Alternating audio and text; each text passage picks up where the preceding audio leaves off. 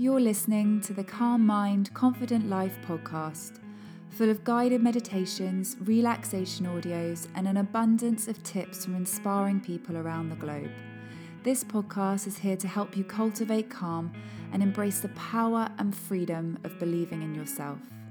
With your host and founder of Value Your Mind, Natalie Keeley.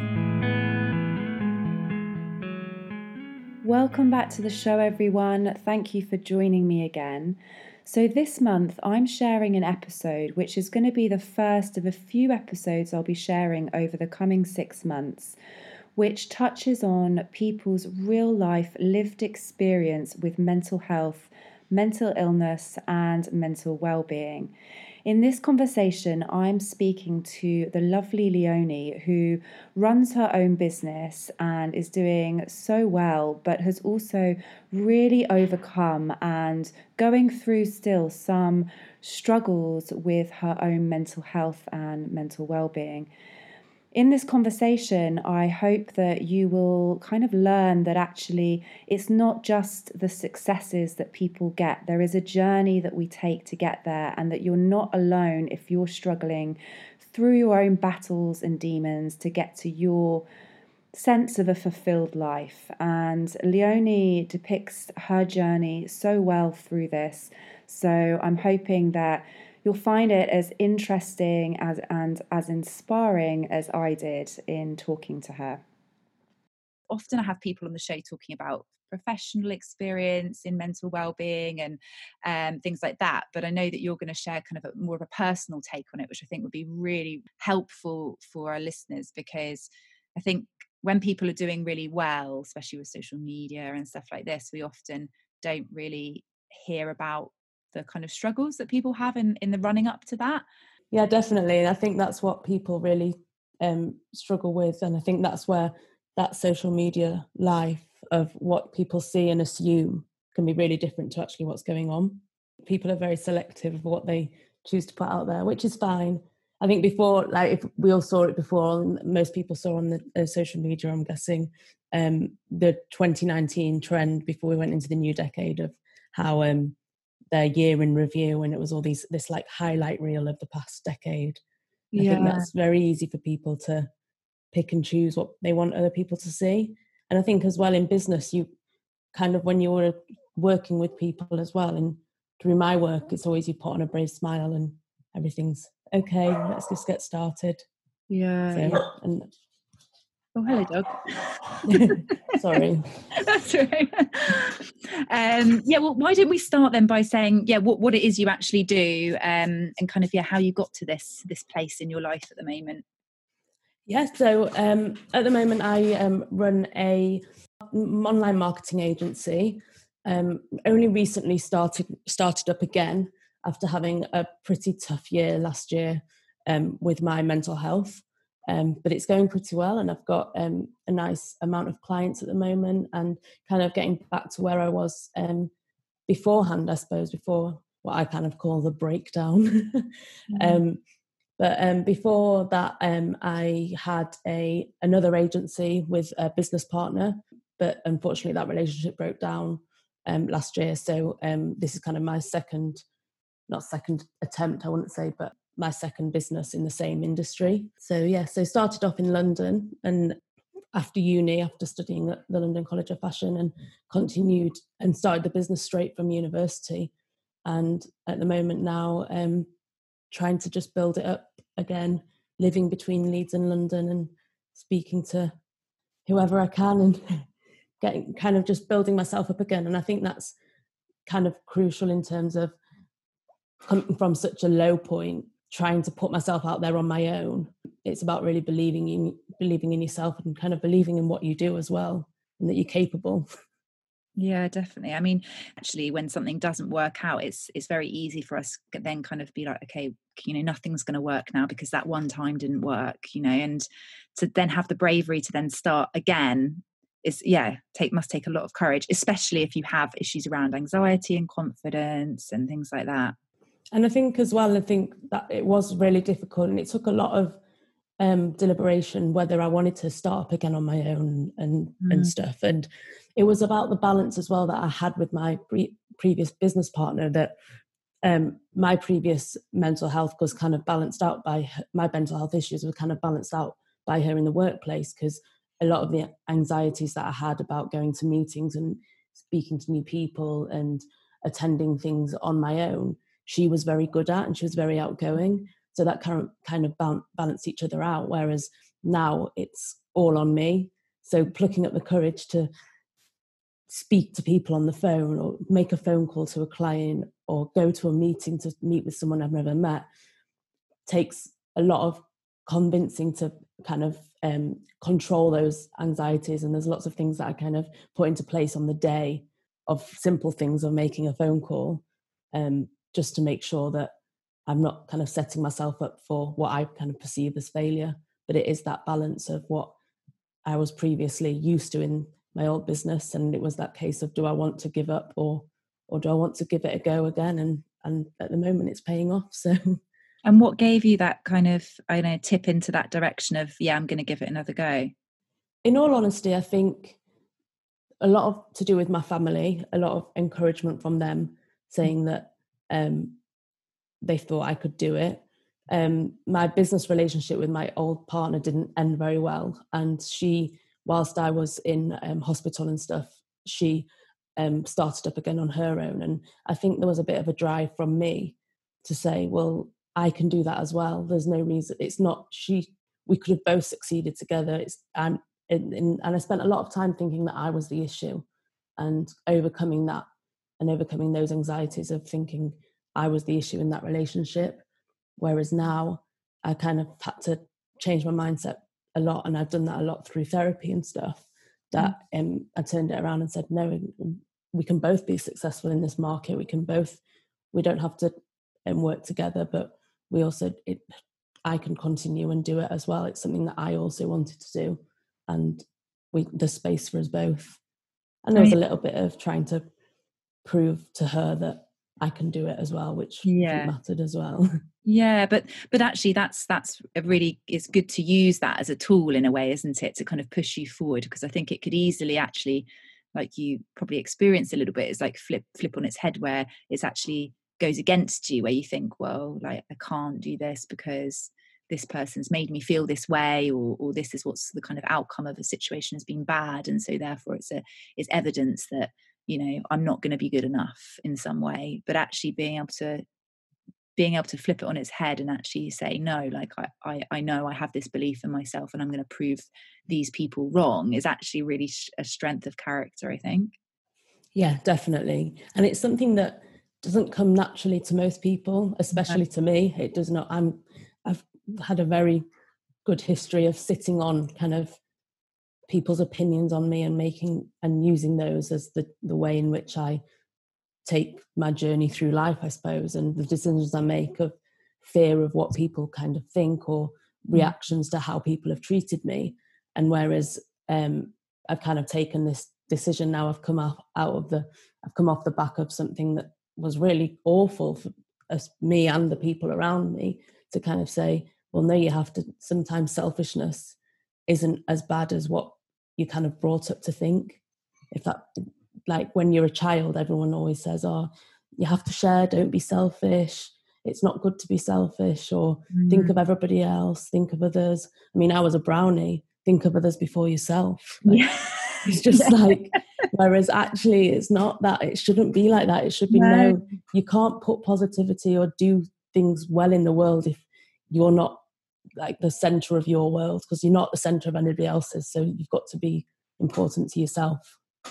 And it's interesting, isn't it, how I feel like most people do it. I'm massive, I do it all the time, but I'm always caring so much about what people think, and forming my identity around what others think of me rather than what I think of me. And it's like, where is the sense in that? Yeah. You know what? I'm the one that lives with me every day. Surely I know me more than other people. Yeah, exactly. And I'm the one that's talking to myself and making the decisions. Yeah. So why? And it does matter. And obviously social situations and friendships and the people that bring positivity into your life help build you up just as much as you telling yourself you're great. Your friend or your parents or your family or someone else reciprocating that, reiterating that to yourself, then that does build you up and that does help. But it is a case of sometimes with the negativity, it's you take that much stronger than the compliments and the positivity. Whereas it's a case of, does that person really know me? Surely I know that I'm not like that, or I know I'm not that person. I think sometimes there's almost it's easier in a way to believe the negative stuff, because then there's no action. If it's like, well, this is what people think of me, so therefore, there's that kind of surrendering to like this belief that you're not good enough, then you don't need to do anything in a way. Whereas as soon as you actually say, actually, I am capable of this, then you have to take action. Like, you can't be in that stage of sitting back anymore. You have to kind of really act on that feeling and that belief in yourself. And that's really vulnerable, isn't it? It puts you in a really vulnerable position, because as soon as you do that, you are going to be exposing yourself to more judgment and more criticism and more of the stuff that you're trying to get away from, in a way. Yeah, definitely. And you struggle to conquer those things, because you've kind of it's being exposed, isn't it? And if you vocalize those things to yourself, it becomes a case of you don't want to become in a position where you're proving the person with that negative opinion or who said that negative thing right, but there's always a fear that might happen. Have you always suffered from anxiety? Have you always had to kind of overcome these issues, or has it been something that's kind of grown in time? No, I've always suffered. So until last year, I was never formally, I was diagnosed with depression when I was 11, but I was never formally diagnosed with what they have now diagnosed me with, which is borderline personality disorder, which is quite scary. Okay. But I've always... I think that's, it's got a bad rep, but I don't... hasn't it? I don't know why. People really have this weird thing about it, but yeah. I think people think that you're going to start switching personalities, and that's not really what it is at all. No, not at all. And the way it manifests is different from everybody, is different for every person. And to be honest, since being diagnosed, I've not actually really looked into it, because I kind of feel like I am me, and I'd rather deal with the way it manifests, such as my anxieties and depression and panic attacks and things like that, rather than trying to delve deep into something that really they're saying that I can't change. So did you find it helpful getting the diagnosis then? Yes and no.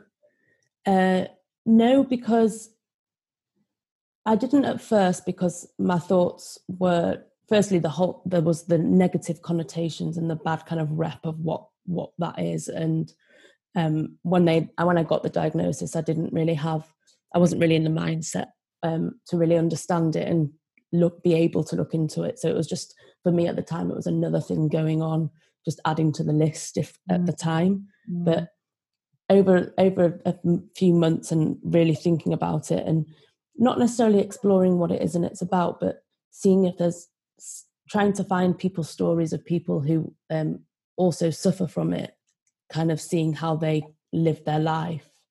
It did help, because it felt like I wasn't as on my own as I initially thought I was. Yeah, I guess because there is, with everything, there is a community, isn't there? And as soon as you feel that sense of, I think belonging is such an important thing, and isolation is what often causes the more symptoms to come up in any mental health illness, or even physical health. But it's what causes a sense of kind of low mood, anxiety and things. When we feel like we don't fit in some way, it exasperates everything, doesn't it? So I suppose that's the kind of positive of getting maybe a diagnosis or something like that, or understanding more where something's coming from, because then there is other people that you can reach to make you feel like, okay, I'm not alone in this.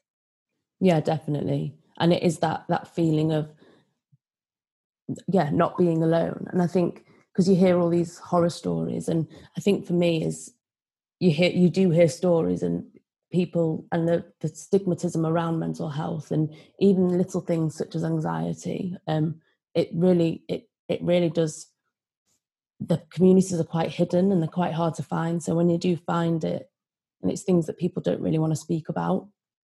So I think the fact that when they say it to you, like when the consultant kind of said it to me, it was a massive shock, because I'd never really heard of it. I'd heard of it, the word like been flown around and little bits, but I'd never really heard of what it actually meant, or if it actually did relate to me. I just saw it as a bit of a passive thing. Whereas now talking to people that also have been diagnosed with it, I think they've kind of reassured me that it's not the end of my life, and it doesn't define me, and it doesn't have to define me.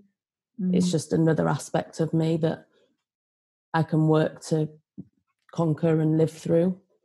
And is there any elements of it that you feel, I mean, this might seem quite a bit of a random question, but I guess the reason I'm asking that is because, through struggles and things, I always find what's helpful, I talk about a lot, is what you can learn from a situation, or what the kind of the trying to flip things on their head and think about what the positives of that unique situation is, if you know what I mean. And so my question was, is there anything about it that you feel is sometimes actually can help you, or your experience, I guess, through it, that could help you, that has helped you get to where you are now? Yeah, I suppose there's been lots of aspects through other people, I suppose, that it's made the past year, when I was under the intensive home support team. I actually was at home in Leeds. I had a couple of admissions to hospital due to the depression and suicide attempts. And it actually brought me to a position where and this is going to sound really harsh, but I filtered out the people that obviously weren't as important to me as I thought they were. I suppose one of the symptoms, would you say? One of the things that people with borderline personality disorder have is a struggle with relationships with people. Often they're very intense, and people come and go quite quickly because of your interaction with them, I think. I've read that, and that's something that I always struggled with growing up. I never really understood it, and I'd find myself kind of latching onto people and latching onto friends. Like someone had become my best friend, and we'd do everything together, and this, that, and the other, and all of a sudden something could go wrong at a flick of a switch, and I never really understood why or what I'd done wrong, what kind of happened. And this year kind of gave me a year, well, the recovery from July last year has given me time to think, well, actually, those people that did flick at the switch and did just disappear and have disappeared in those 6 months of me being ill, to me aren't worth me involving all my effort in. Because part of the manifestation for me is that I put a lot of energy into everybody. It's taken a lot of time for me to build any self-confidence up, and I kind of have spent my whole life putting everybody before me and filling my time with everybody else. Whereas now I've kind of made time and thought, no, I'm going to sit back and look after me for a bit and learn how to say no to people, because often that's not reciprocated. And so there has been a benefit in my outlook and people's reactions to me going through it, and the experience, and me kind of crying out for help from people and them not being there has really helped me realize, I suppose, the important people. Yeah, in what you're saying, it's about putting boundaries in, isn't it? Healthy boundaries, which I think everyone struggles to a degree with relationships. And then when you have something, like borderline personality disorder, or any kind of thing that causes your mind to be in a more vulnerable state, you almost have to, because it's literally can be sometimes life or death if you don't. Yeah. And so I think, and so if it's forced you to do that, it means you're kind of one step ahead than actually a lot of people who almost go through life accepting a lot and tolerating a lot, and actually impacting them in quite a negative way in terms of the course of their life. Yeah, definitely. And then also I think there's also that element from what you're saying is that resilience as well, like that through going through something so, so tough, that you have to build a resilience, and in that, like, really consider, actually, I need to think about my mental well-being, which again is something I think people really don't do enough of. Obviously, I would say that. Do you know what I mean? Like, I think... No, I definitely agree, and I think that's something that people don't really think about. And a lot of the people around me always laugh, because things that I've kind of tried to take on is I've tried to start doing some yoga and meditation and using different mindfulness apps. And it's actually quite funny, because about 8 or 9 years ago, might have been longer, I actually started working with a therapist who told me to go away and look into mindfulness. And it was, and I hadn't heard of it. No one around me had really heard of it. And I kind of poo-pooed the idea. And I said, I'm not doing all this airy-fairy stuff and this, that, and the other. And now looking back, when I think about it, if I'd have started that 10 years ago, taking time to just regroup, I suppose, for me, and looking after my mind in different ways, maybe I could have prevented some of the things. And even now, some people in my life laugh at me when they come into my room or something, and they see that I'm meditating or something, and they always like giggle or laugh, and they don't really understand it. But sometimes I just want to kind of drag them into it and say, just give it a go, just take that time and look after yourself. Stop scrolling. Yeah, and making yourself feel worse. Yeah. but that's the thing, isn't it? Is that actually, with physical health, we are always doing preventative stuff all the time.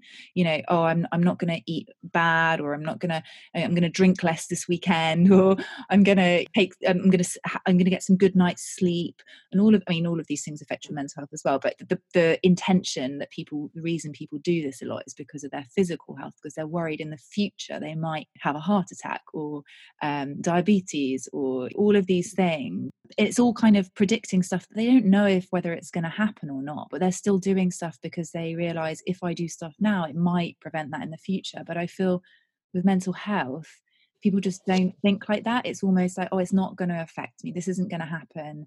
And so they don't do the preventative stuff because they feel like, well, I'm fine now, so it's okay.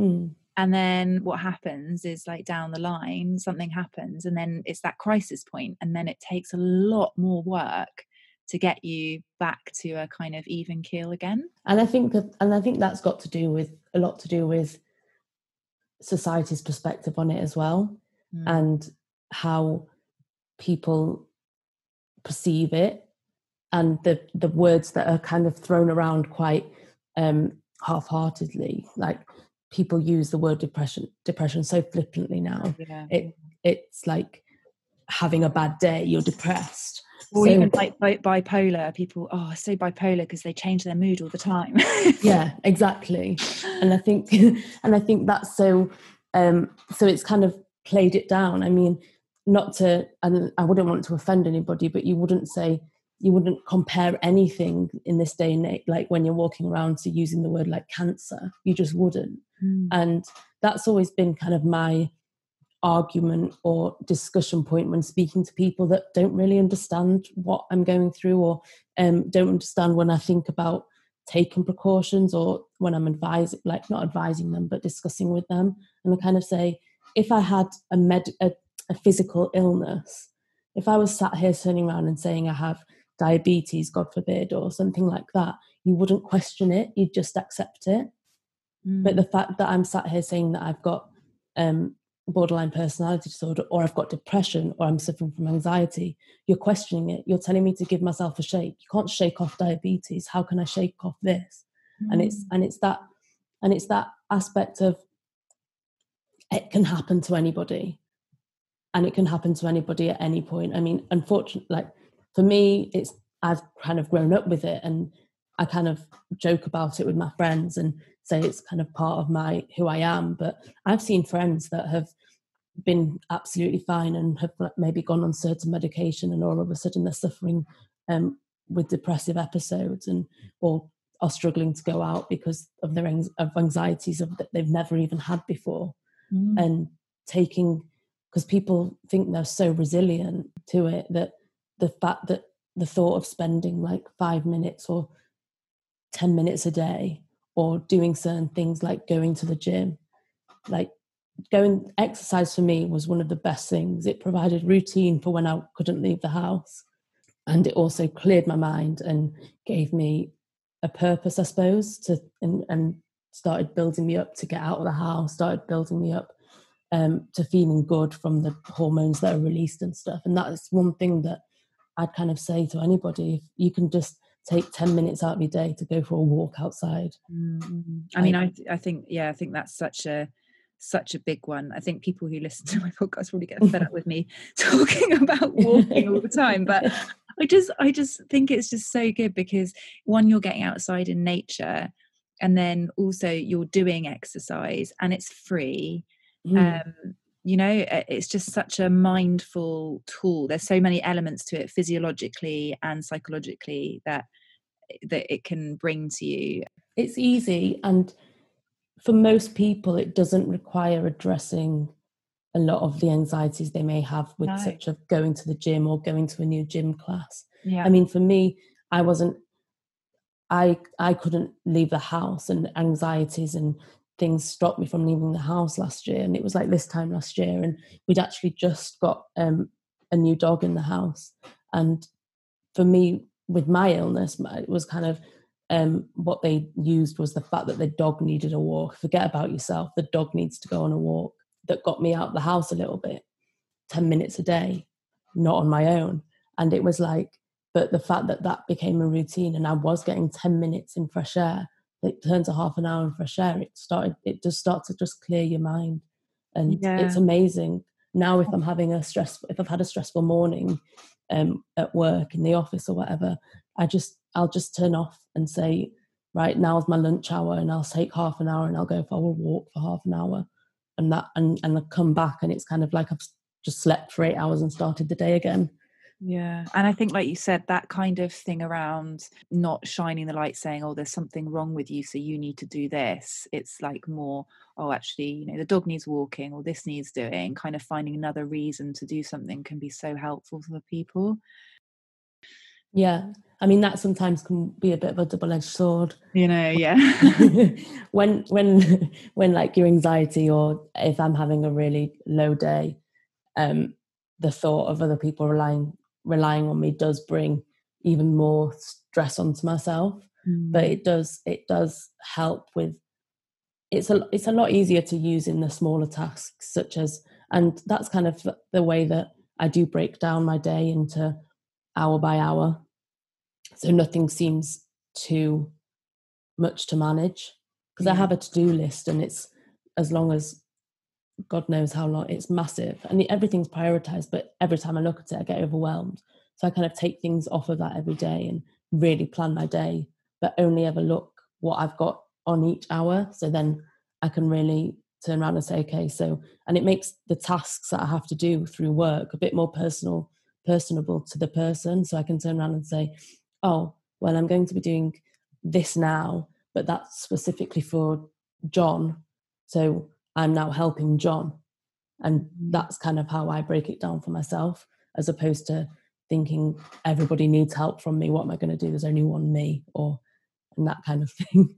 Yeah, because there's that balance, isn't there, of actually, I sometimes talk to my clients about doing this, is like where you have, I'm trying to think what it is now, but it's a sense of achievement each day, a sense of connection, a sense of enjoyment, and I think, like, I can't remember what the other one is, but like something like exercise or something like that. But in terms of the achievement element, I think people think, oh, it's got to be this like big thing. I completed everything on, like you said, on my to-do list, or I did all of these things. But people forget that actually just sometimes getting up and having a shower is an achievement. If you're feeling really, really low, like that is a massive thing. Or putting a wash on. And actually sometimes these things that seem very small and trivial, they're actually the hardest things to do when you're feeling that way. All of those really, really hard, really practical things seem so difficult to do. And then if you go through your day and you think, actually, I did actually do this, the next day it feels like, oh no, maybe I can now achieve just one more thing, and kind of adding to it like that, rather than, oh, I've got to do all these million things, and then if I don't do them, which I'm not going to, then I failed, and then you feel shit the next day. And that was definitely part of the treatment, that, and how I kind of still think about it, because I could quite happily, if I'm having a bad day, not get up, but still kind of sit on my computer and do what I need to do because other people are relying on me. But then looking back on that day, for me, that's not an accomplishment, because I've not actually thought about myself. I've not done anything that would makes me feel good, or make kind of enjoyment bit. Yeah.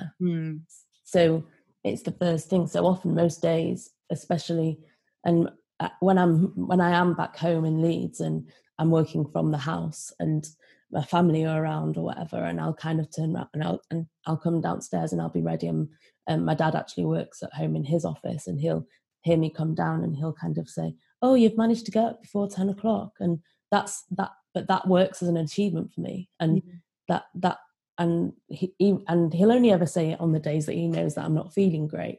And he's not saying it it's kind of our way of communicating, a little bit sarcastic, but he knows that that's his way of saying, well done, you've got yourself up, like tick one for the day. It just makes you feel a little bit better. And when I'm back in London and in my flat and I am on my own, it's, if I've sat down at the desk and it's like before 9:30, I'm thinking, well, no, I've done right. I've had a shower, I've got up, and I'm now sat at my desk, and I've done that for myself. And that's kind of a good way to kind of start each day with a good checkpoint, rather than waiting for you to accomplish something big or complete a whole project or something. It's just not realistic. Yeah. And I think there's the massive thing around guilt, isn't there? That guilt, I think it just eats you up and it makes you feel so much worse. I don't think guilt really serves much of a positive purpose for people, in kind of when you're thinking about your mental health, because as soon as you feel guilty, you just carry, nothing you do can really satisfy you in that same way, because if you feel like, I haven't done enough all the time, and that guilt of feeling like I haven't done enough, or I didn't do that one thing for someone, or, I didn't do my 20 minutes of yoga, oh, I feel so rubbish. And it's just like, then you might go to your mat maybe tomorrow, but actually you'll be doing it with the same intention, and it doesn't have the same impact, and then I just think it's just much better to approach like everything you do, like try and think, okay, what have I done that's successful here? Like, what have I done to help myself or someone else? Or definitely, because I always grew up my mum always told me, guilt's a wasted emotion, it never brings anything positive. She was like, she always used to say, like, anger you can resolve and it can make you feel good at the end, or and things like that. Anger, you're getting something out, but guilt just eats at you, and it's wasted. It's who's it for? And I always associated that with me feeling guilty because I've not done something, or I've done something to someone else. And it's only really just over the past few months dawned on me that most of the guilt that I ever felt was towards myself, for failing at things, or not doing things, or not completing something, or having a day off the gym or something. And really what people don't think about is the thought of, how do my feelings, yes, your feelings are all valid and you can't neglect any of your feelings, but who are they directed to, and what are they kind of achieving? Because that guilt that you're putting, it puts so much, for me, it always puts so much pressure on myself. And I'd always start the week on a Monday, like when it came to something like dieting or something, and right, I'm starting on Monday, and it came to like Wednesday, and I fell off my perceived wagon, and the rest of the week it was spent feeling really guilty. Whereas really I could have just turned around and what I should have done, and what I struggle to do still now, and I think a lot of people struggle to do, is to turn around and say, actually, no, I've not failed. I've just had a little minor blip, and we can carry on. We're still doing well. You've done 2 days.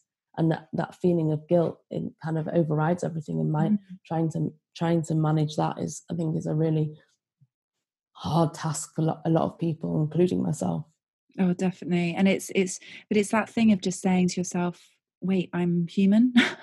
Yeah. Like, this happens. Everyone like falls off the wagon, or everyone isn't always achieving everything that they want to, or, everyone gets these feelings or these negative thoughts at times, that tells them that, oh, they should have done this, or they shouldn't have done that, or whatever. And we just need to sometimes just give ourselves that break of just recognizing our brains just sometimes treat us like crap.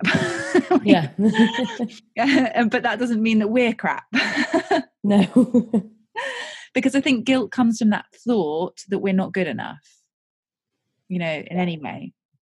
Whatever it is, it's that feeling of, oh, we're not good enough.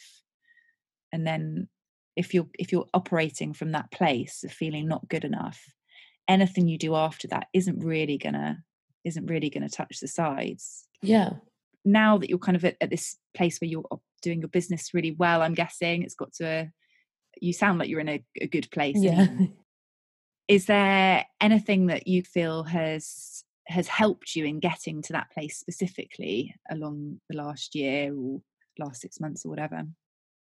Well, my family, for one, definitely couldn't have done it without them. And I think that's something that I really could never take for granted, that their support and their sometimes tough love and making me do things that I didn't want to do.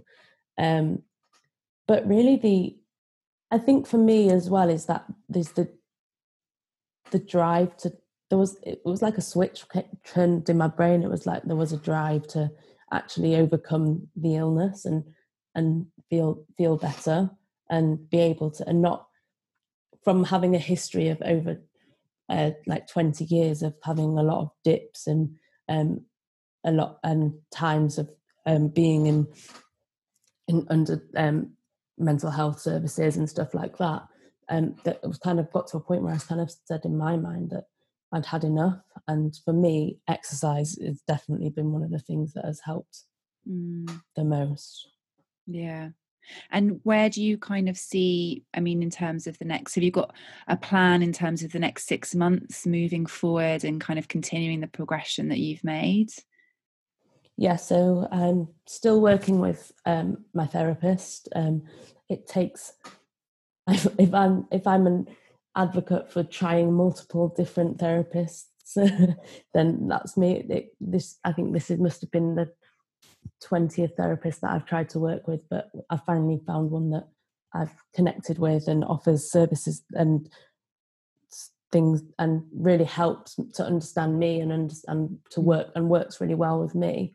I mean, that's a really important, sorry to interrupt, but just that's a really important point to make, because I think a lot of people with mental health, when the one thing doesn't work, that means nothing's going to work. And I think that's where the kind of mental health services get quite a bad rep. But actually with everything, especially with the kind of therapeutic relationship, it's so much trial and error, because it's a lot based on the relationship that you have with the therapist. Yeah, definitely. So, and I mean, for me, the same goes with all of it, like medication wise, as it's a trial and error as well, unfortunately. But I think that's the case when I look at certain things, like a family member of mine has Crohn's disease, and getting their therapy right, their treatment right, has been trial and error. And so for me it's kind of it kind of justifies the fact that it's a medical illness, whether it's mental or physical. It's an illness that you can deal with.